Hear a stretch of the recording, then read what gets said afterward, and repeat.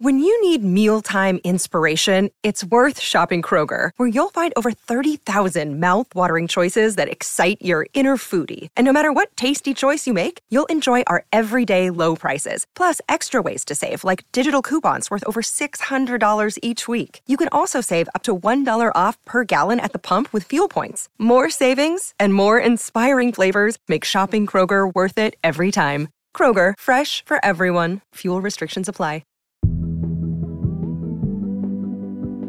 Traps are good.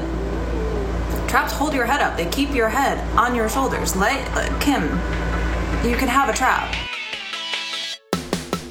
Hi, I'm Rachel Hampton, and you're listening to ICYMI. In case you missed it, Slate's podcast about internet culture. And today I'm going to get a little bit personal. You might be thinking, how much more personal can you really get? Y'all already know my fan fiction reading habits, which were a deep, dark secret for a while.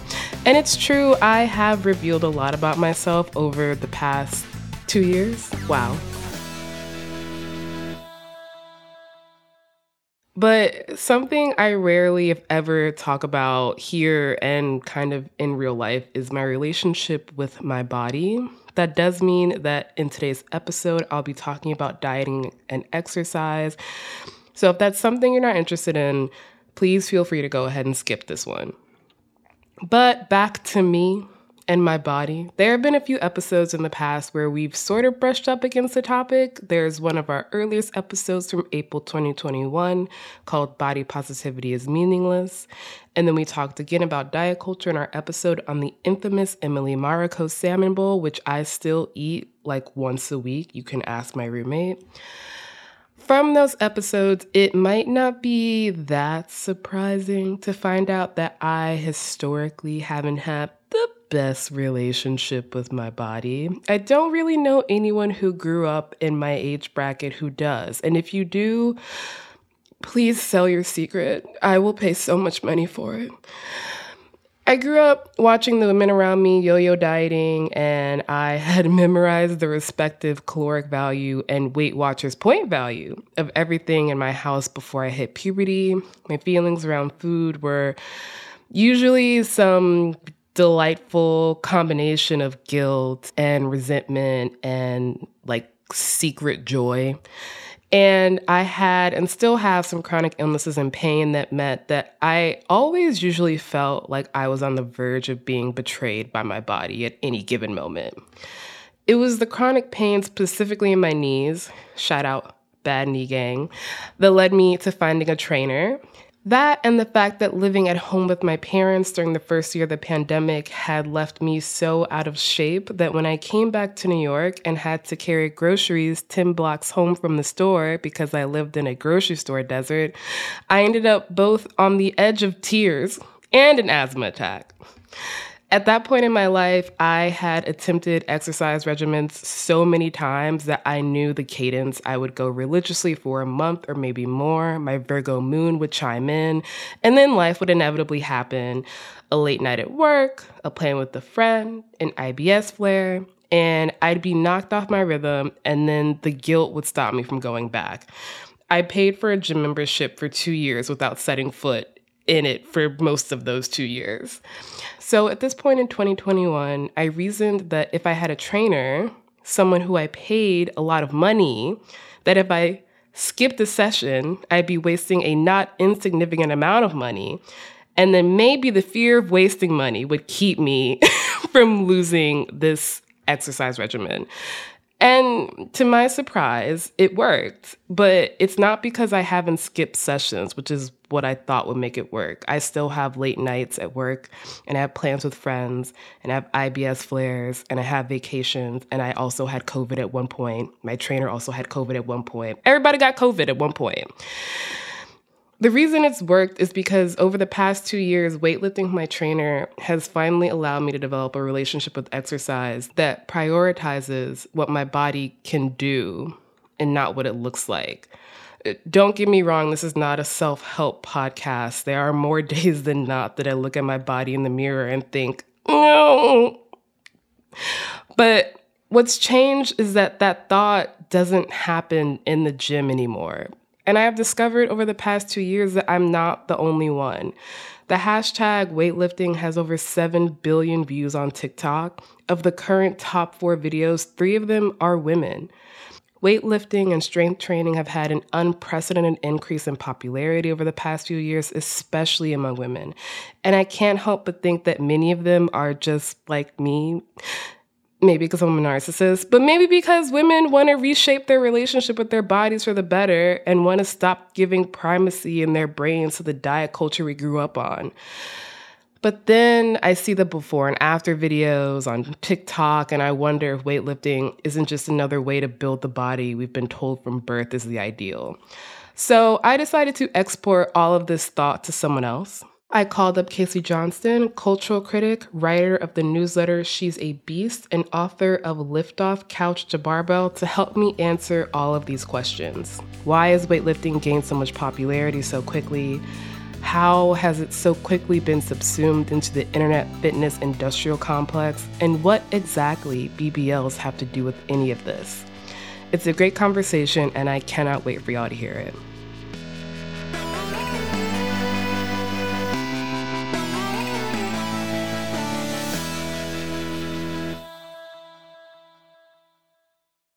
Tired of not being able to get a hold of anyone when you have questions about your credit card? With 24/7 US-based live customer service from Discover, everyone has the option to talk to a real person anytime, day or night. Yes, you heard that right. You can talk to a human on the Discover customer service team anytime. So the next time you have a question about your credit card, call 1-800-DISCOVER to get the service you deserve. Limitations apply. See terms at discover.com/creditcard. Lucky Land Casino, asking people, what's the weirdest place you've gotten lucky? Lucky? In line at the deli, I guess? Aha, in my dentist's office. More than once, actually. Do I have to say? Yes, you do. In the car before my kids' PTA meeting. Really? Yes. Excuse me, what's the weirdest place you've gotten lucky? I never win and tell. Well, there you have it. You can get lucky anywhere, playing at LuckyLandSlots.com. Play for free right now. Are you feeling lucky? No purchase necessary. Void where prohibited by law. 18+. Terms and conditions apply. See website for details. In 2007, TV network CBS dropped 40 kids in the middle of the New Mexico desert as part of a brand new reality show.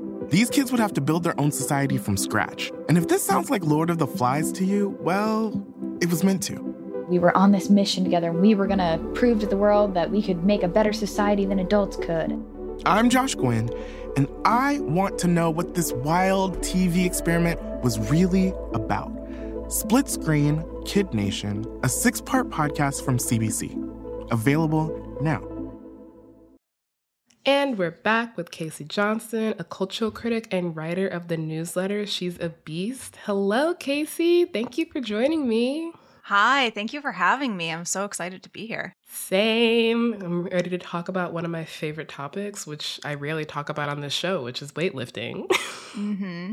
I feel like so many people do it and like keep it a secret. Like you wouldn't know, not because of anything except people are so reticent to talk about it. So I'm excited for this. Yeah, we'll actually be getting into that a little bit. But before we do, one of the questions I usually ask all my guests is what's their first internet memory? But I want to ask you what your first memory of like the health, wellness, fitness internet space is. Like, I remember downloading the MyFitnessPal app at like 11, which in hindsight is not great, but yeah. Oh my God. I mean, a lot of my formative sort of relationship around health and fitness and especially diet stuff was like pre-internet.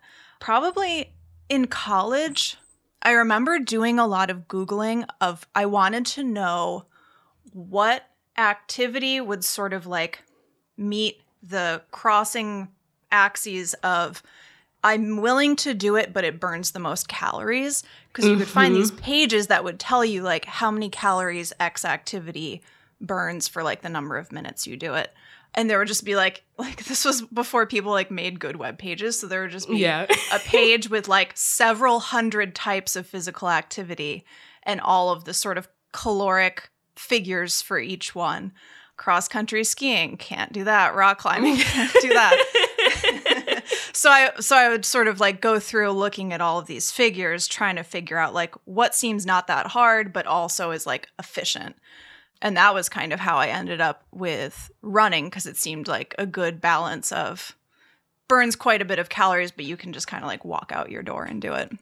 Yeah, very low barrier to entry. Running is one of the, I think, lowest barrier to entry activities that also does rank really high in terms of caloric deficit. But it really is wild how much that stuff is just ingrained in our collective brains at this point. Like, for some reason, I have these list of activities that I could be doing that burn the most calories that are just kind of somewhere in my hindbrain at any given moment. Yes, totally. I mean, like, to be clear, this is not like a framework for exercise that I continued to subscribe to, but it was so dominant in the I think it still is, but it had started to really dominate the conversation, or like the framework of how we think about working out, where it was like all about burning calories. The more calories you can burn, the better. The more weight you can lose, the better. And it really set into my brain that that was the thing to fixate on when it came to like thinking about exercise. Yeah. Before you started weightlifting, what was your relationship with exercise like? And how did it kind of intersect with the internet? I would say it was not good. I mean, it's totally centered around like, I wanted to lose weight. Everyone said that losing weight was like not only really something that you would look at your own situation and be like, does this make sense for me? But it was just kind of like, I feel like it still is too, just like, everyone should be losing weight all of the time, as much weight as possible. Just like keep throwing yourself at that goal all your life and don't stop. Yep.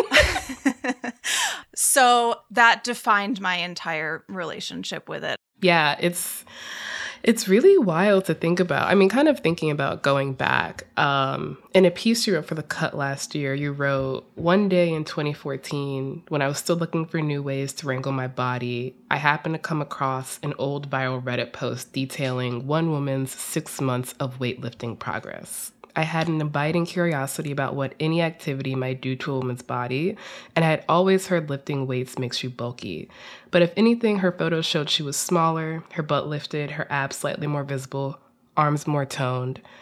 This was so relatable for a few different reasons, like the eternal quest of wrangling the body, that kind of pernicious idea that lifting weights makes you bulky, that's then like directly contravened by most people's actual weightlifting journeys. But tell me, what happened after you saw this Reddit post? I don't think I like leapt into action necessarily right away. I did sort of like see it and I was like, huh. And it didn't spur me to action, but it sort of like seeded into my brain. It began to like undermine everything that I thought that I knew about how exercise worked. And I was just kind of like, what if this is how things could be, and it would be like equally valid to the way that I've always been taught the way that things should be, which is like this sort of the weight loss oriented framework.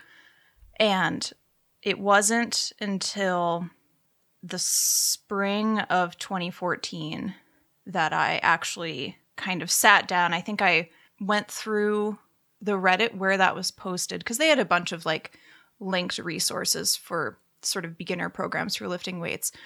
But also, I found a lot of them were not going to be an easy on-ramp for me, who had like 0 experience. A lot of the go-to resources were targeted at people who are already strong enough to handle a barbell. So they would be like, here's how you start with like a plain barbell and like build your strength using the barbell. But I was like, I can't move a barbell. A barbell is 45 pounds. So I had to kind of like cobble together a bunch of things in order to create an on-ramp for myself that let me like kind of start with practicing the body weight version of movements and then moving to dumbbells and then moving to the barbell. So it was a little bit of a process, but like definitely greatly enabled by the internet. Like I often think, what would have this trying to do this have been like even 15 years ago, before we had ample resources for creating and posting video online. Such a huge part of my ability to get into lifting was like being able to look up tutorials on YouTube of like, here's how to do a squat. And like, not only that, but having lots of different people's tutorials that I could cross-reference and be like, okay, this makes sense. This person like maybe doesn't know what they're talking about. So we have that. We have like everyone has a camera now with which they can film themselves trying to do these lifts and be like, that doesn't look right. Let me post this online and ask a bunch of other people if it looks right. And they'll be like, well, this, and this. You could try, holding your weight in this way, or try squatting to a box instead of like trying to do it just freestanding by yourself until you have the right kind of balance. So I think it's been it's like hard to separate the rise in the popularity of strength training, I think, from the technology that has come about and allowed people to learn about it in this more democratic way versus back in the day. I think you would have just had to like go up to the strongest looking guy in the gym and being like, will you help me? Which is not something I ever would have done. No, not at all. I'm not that brave. So I guess I'm wondering where you found the resources to kind of cobble together this weightlifting program for yourself. Mm-hmm. Well, this was a lot of trawling around both the r/fitness subreddit and the r/XX fitness subreddit had wiki or wiki style like pages with lots of linked like books and resources online. At the time, also, it really helped that XX Fitness at the time, which is like means like fitness for women. Yeah. I guess that I think at the time that I came to it, it had taken on a much stronger, pun unintended, stronger stance on lifting. Like lifting had become a lot more popular, and it was like the foremost recommendation of people on that subreddit in a way that I think it's kind of migrated a bit away from that their stance on, or the sort of amount of discussion about strength training is not as high as it was back in 2014. It really had a moment on that subreddit that I got kind of swept into in a very good way. And it makes me, I think some of us who were around for that time mourn that era of XX Fitness a little bit, because now it's like a little bit more diffuse in terms of the kinds of exercise that it encourages, which is, there's nothing like really wrong with that, except that part of what I talk about and what I feel was the case then and still is that people are so quick to disregard strength training that I think it really needs that sort of extra push and focus in people's minds and like the encouragement to try it first and like kind of make sure it's not for you before you sort of be like, oh, I don't need to do anything like that intense. I just need to do a little bit of cardio or a little bit of yoga. It's like everyone can have the relationship that they want or need with exercise. But I think people, as I did, discount it unfairly before they actually give it a shot. Yeah, definitely. So around 2 years after you saw that Reddit post, you started your advice column, Ask a Swole Woman. So can you tell me a bit about those intervening 2 years and the kind of inciting incident that led you to starting that column? So I started the column because almost as soon as I started lifting, I couldn't shut up about it. And I was just like telling everybody, I was like, you are not going to believe what we're all living wrong. And I think everyone I knew personally was like, okay. But I was just like filled with, I had like the demon in me about lifting weights. I just like couldn't stop talking about it. Yeah. So after a couple of years, this was like a thing that people just knew about me, that I was like possessed by this love of lifting weights. And so at the time, Sylvia Killingsworth was the editor of The Hairpin, and I was like friendly with her. I think I'd written some stuff for The All, stuff for The Hairpin at various times in the last like couple of years. And she was like, would you do a column about lifting weights? And I was like, I will, but I don't think anyone will ever, ever, ever read it. No one like wants, like, I think I was coming off of the last couple of years of almost only wanting to talk about this and like receiving the feedback that no one wanted to hear about it. Yeah.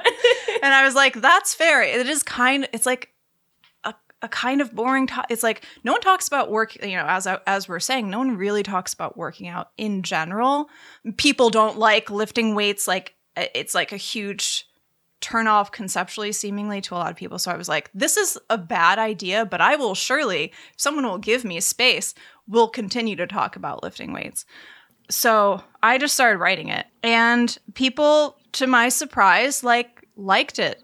at the time, this still happens, but at the time, I would get a lot of people being like, I love your column. I read every single one. I'm never going to lift weights, but like, but I love reading it. And I was like, okay, that's how I feel about our parenting column, where I'm like, I don't have children and won't for a long time, but I'm going to read it.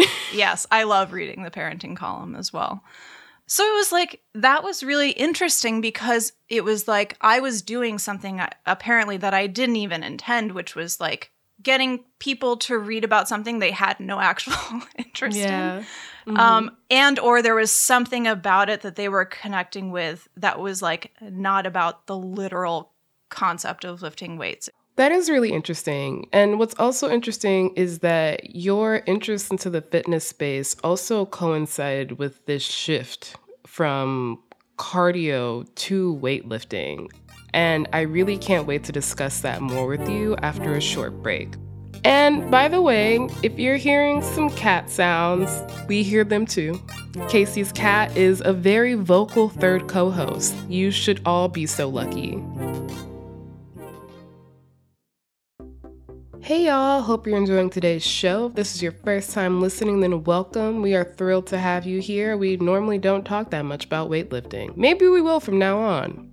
In case you missed it, our show comes out twice a week on Wednesdays and Saturdays, so make sure you never miss an episode like this past Wednesdays where we had Slate staff writer Nitish Pawa on to talk about the 9-year-old named Topher who's taking over TikTok. We also mentioned Elon Musk's latest Twitter disaster and TikTok's favorite food critic. You don't want to miss it.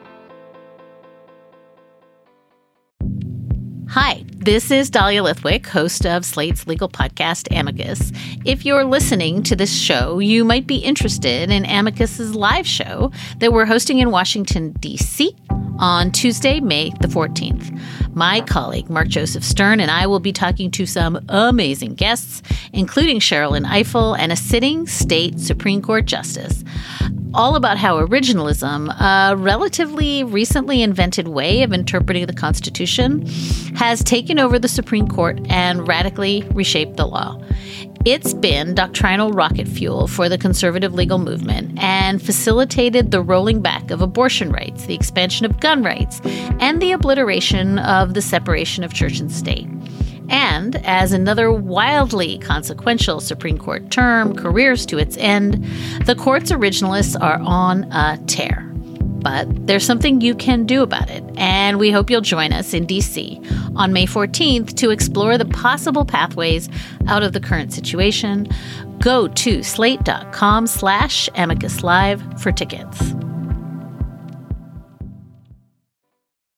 And we're back. Like I was saying before the break, your journey from Ask a Swole Woman to She's a Bees kind of directly coincides with this massive shift in the fitness space. According to the National Library of Medicine, weightlifting has enjoyed like an unprecedented increase in participation in recent years, especially among women. And I feel like this is a product of my algorithm, but I never really see fitness influencers recommending hours of cardio anymore. They've almost exclusively pivoted to some form of strength training, whether it's weightlifting or Pilates or CrossFit. And what do you think it was that happened over the last decade-ish to cause this shift? It's tough. I would love to say it's just like because I started writing about it. No, it's like, you did it. Yes, it's me. But it's got to be a few things. I mean, like, one, that people had to have realized at some point that, like, the hours of cardio, like I did at one point, it was like the hours of cardio were not giving them, like, the relationship that they wanted to have with their bodies and exercise, which was, like, I felt that I wanted running to kind of, like, manage my weight and how I felt about myself in a way that I didn't have to think about it that much. But I got to a point where I felt like I was running more and more and more, to the point that I was running like multiple half marathons a year. And I never got to a point where I felt like I could stop obsessing about food and like about working out enough. And later I learned that that was like a literal biological implication of having a disordered relationship with food and working out, that like when you have been basically starving for so long, you get kind of like obsessive about it. It becomes like a drain circling sort of thing. And I think I talked about this maybe in my Cut article, but it's like literally mentally it messes with you and keeps you in that like vortex of feeling like you can't like step off the tightrope. And then there's also the aspect of, through so many years of aggressive dieting, I had lost a lot of my muscle, and muscle is like what sort of keeps your metabolism level. It's what allows you to like move around and not feel like it's an incredible chore. So it's like all of these things were sort of compounding on each other. And what I really needed was to build that muscle back, and I needed to do it by, you can't really do it any way other than strength training and eating a lot. So it's almost like, it is really like, I'm not sure how many people are like really literally aware of this, but strength training is the perfect corrective to a society that's been plagued for years by too much dieting and too much cardio. So there's that aspect of it. That's biological. I think there's a stylistic, aesthetic, cultural aspect to it where women who have a look of being like curvier, you know, derived from Black culture, became trendier. And one of the surest ways to get a big butt that's not surgical is to lift weights, unfortunately. I think that's like an aspect of it that is not to be left out of the picture. But it was kind of nice that I feel like we did, or at least my experience of it was that there was this kind of groundswell of bodies that you could see on social media that you wouldn't necessarily see in like magazines, who were bigger, they were more muscular. And also these women, my impression was that like their relationship with themselves was about what their bodies could do and less so what they looked like exactly. I mean, like all of us to an extent have a relationship with our bodies that's oriented around what they look like, but it was so refreshing to get into these social media apps and see people for whom that was not their foremost thought about themselves. And it was like, I didn't even realize that things could be that way. It's like, we maybe even take that a little bit for granted now if you're like into strength training, but there was a time not that long ago that was not ever a way that women were encouraged to think about themselves, I feel like. Yeah, I think that's definitely true. And I remember kind of being surprised when I started strength training about 2 years ago. Everyone tells me my phone isn't listening to me, but the proliferation of like weightlifting and strength training content I got after I started lifting did increase a lot. And I was kind of shocked by how strong that community, the word strong is going to come up so many times in this interview, how strong that community felt and how kind of deeply held those values were of like, it's about what your body can do and not necessarily about like how it looks. But one thing I've noticed is that with increased visibility always comes like a proliferation of misinformation. And I feel like I'm also kind of daily being flooded with videos and posts telling me to take creatine or like pre-workout or to bulk and cut or to wear gloves while deadlifting or don't because you want your grip strength to increase. And I'm curious as to what kind of effect you think this information kind of overload has on the average person who's like, maybe I want to start weightlifting. In a way, it's a symptom of social media, but also it isn't, because if you were to think back to like when fitness content, you would mainly get it from like magazines, and like a lifting magazine would always be like 24 moves to like bulk up your arms. And it's like, that's not content for a beginner. It's content for somebody who's like been into lifting for many years. They have their sort of like strength base foundation well laid. They've been working out for so long that they're bored and they need to know about more things to keep themselves entertained. And that kind of content is at the same level as like whether you need to take creatine or not, or like what specific kind or like stack of pre-workout that you take. those are concerns for people who are like really advanced. I think that there's kind of two things going on, which is that a lot of that content is made by people who are very experienced with fitness, and they don't sort of properly couch it for their audience where they're like, this is not really for beginners. They're just kind of like sharing what's going through their head, I think. But it's not easy to tell as somebody who's not familiar with this space when you're looking at something that's like for the like 1% of people who have been going to the gym for 10 plus years versus what you should be concerned with as somebody whose first day of working out is you want it to be tomorrow, you know? Yeah. And then the other thing is that social media algorithms in particular don't reward foundational beginner basics. Like they want you posting every day. You can't just like post the same thing over and over, which is that like if you're starting out lifting, you should probably focus on like these few basic movements. You just kind of want to get the basics down first, build some initial strength. Maybe then you can take that in some directions. Then you can worry about pre-workout and creatine and this and that.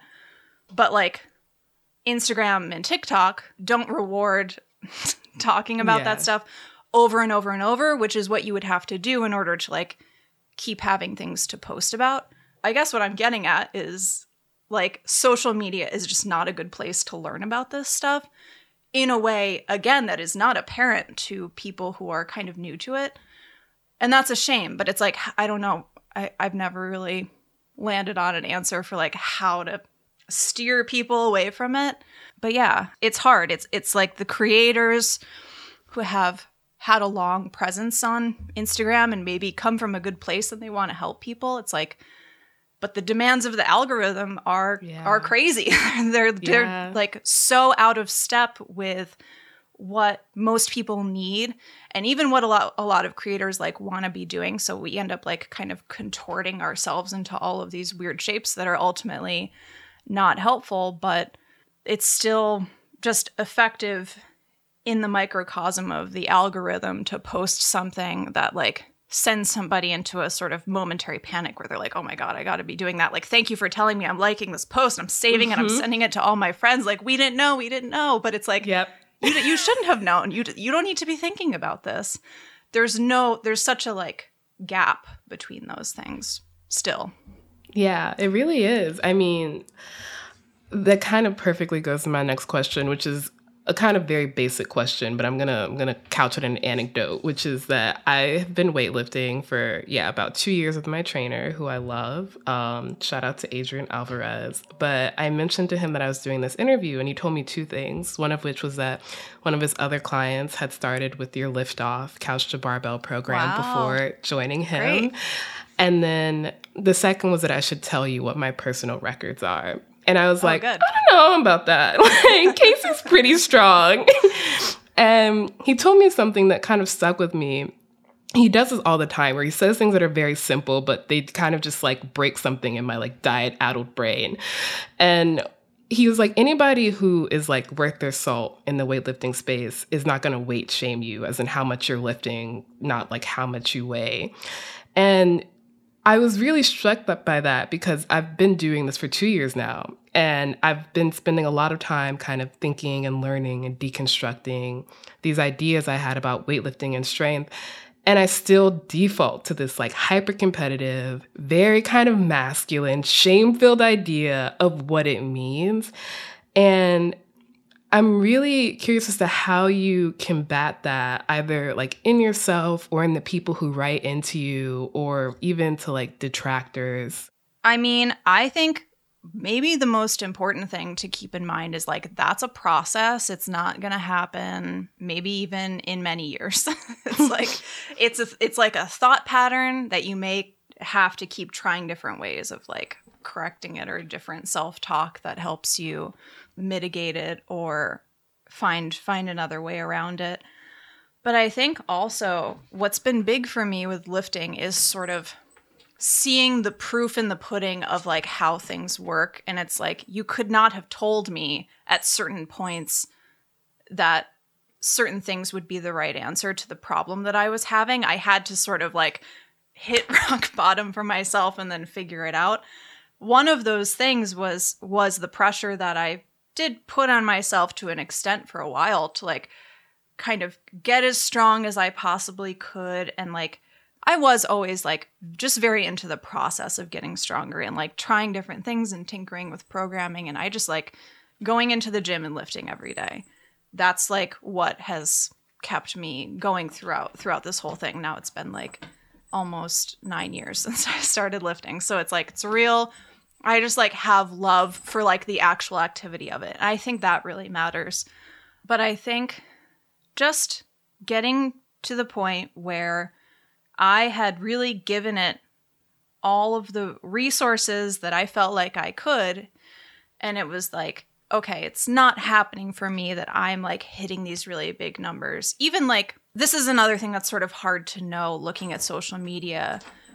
I would look at really strong women and be like, okay, how long have they been lifting for? Like, how hard do they train? Or like, what are their resources? And like, that is pretty obscure information. But I think what I realized after a while and after looking at a lot of these cases was that there are a lot of women who are sort of like pretty quickly, they're like very strong. Like they just are, their genetic gifts just like pop out. And then the other category of people is women who have been just doing it for an obscenely long time. So it was kind of just seeing these two groups where I was like, okay, I'm not either of these. I have neither been lifting for an incredibly long time in a very dedicated way.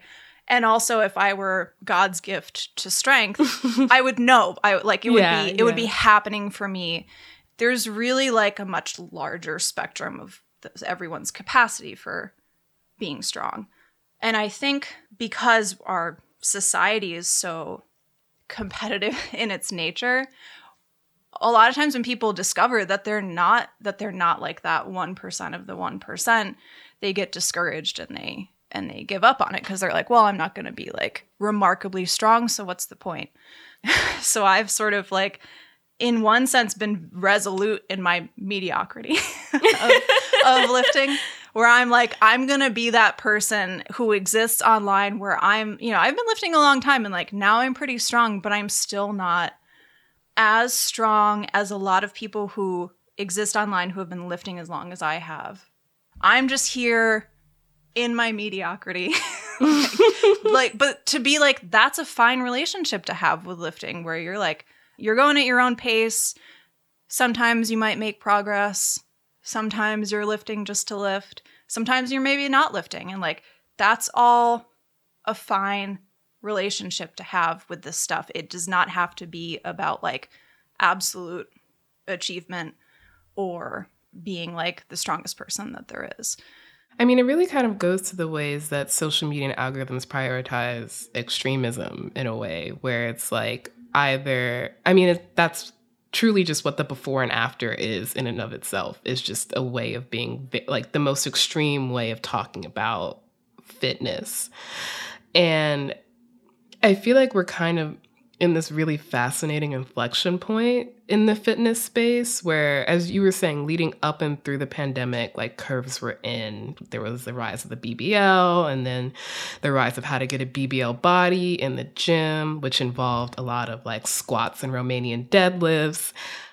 But over the past 2 years, I feel like skinniness has really reasserted itself in a way that I both find deeply triggering and fascinating to look at from a cultural perspective. And I'm wondering, it's kind of a two-part question, which is, do you have any idea of why that shift is happening or any thoughts about why that shift is happening? And how do you think about those shifts as you work and write and create content in the fitness space?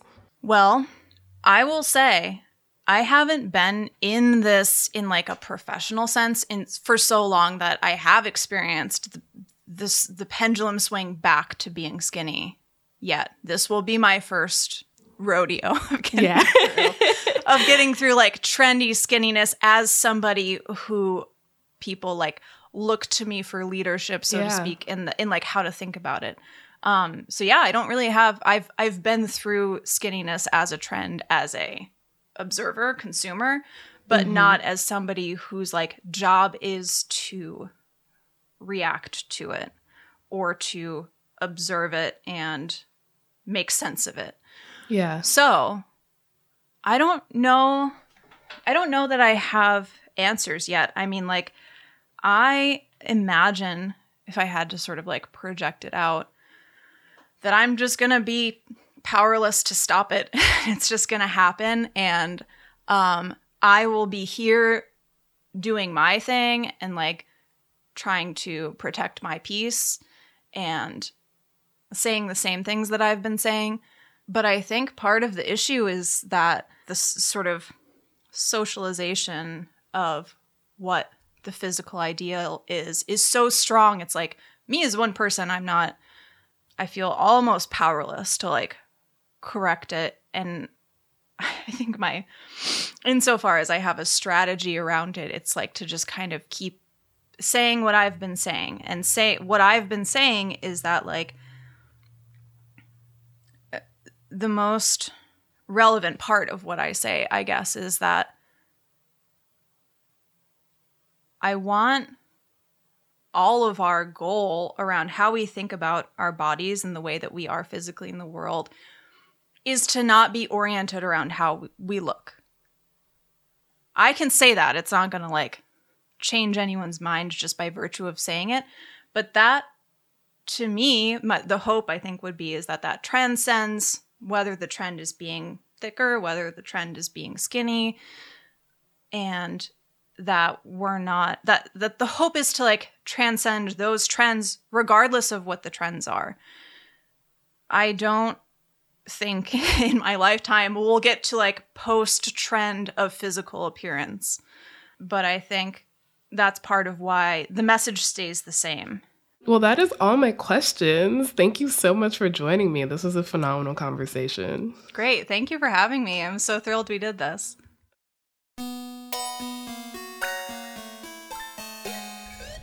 All right, that is the show. I will be back in your feed on Wednesday, so please subscribe. It is the best way to never miss an episode. Maybe I'll actually tell y'all my PRs. Maybe. Please leave a rating and review on Apple or Spotify and tell your friends about us. You can follow us on Twitter at ICYMI_pod, which is also where you can DM us your questions like, why is everyone weightlifting right now? And you can also always drop us a note at ICYMI@slate.com. ICYMI is produced by Daniel Schrader and me, Rachel Hampton, with a special thanks to Sierra Spragley-Ricks. Daisy Rosario is our senior supervising producer, and Alicia Montgomery is Slate's VP of Audio. See you online or at the gym. My deadlift PR is 245. My bench is 80, which is I'm working on, and then my squat record is like 135. Wow. That's amazing especially for 2 years in. For the ones who work hard to ensure their crew can always go the extra mile, and the ones who get in early so everyone can go home on time, there's Grainger, offering professional-grade supplies backed by product experts so you can quickly and easily find what you need. Plus, you can count on access to a committed team ready to go the extra mile for you. Call, click Grainger.com, or just stop by. Grainger, for the ones who get it done.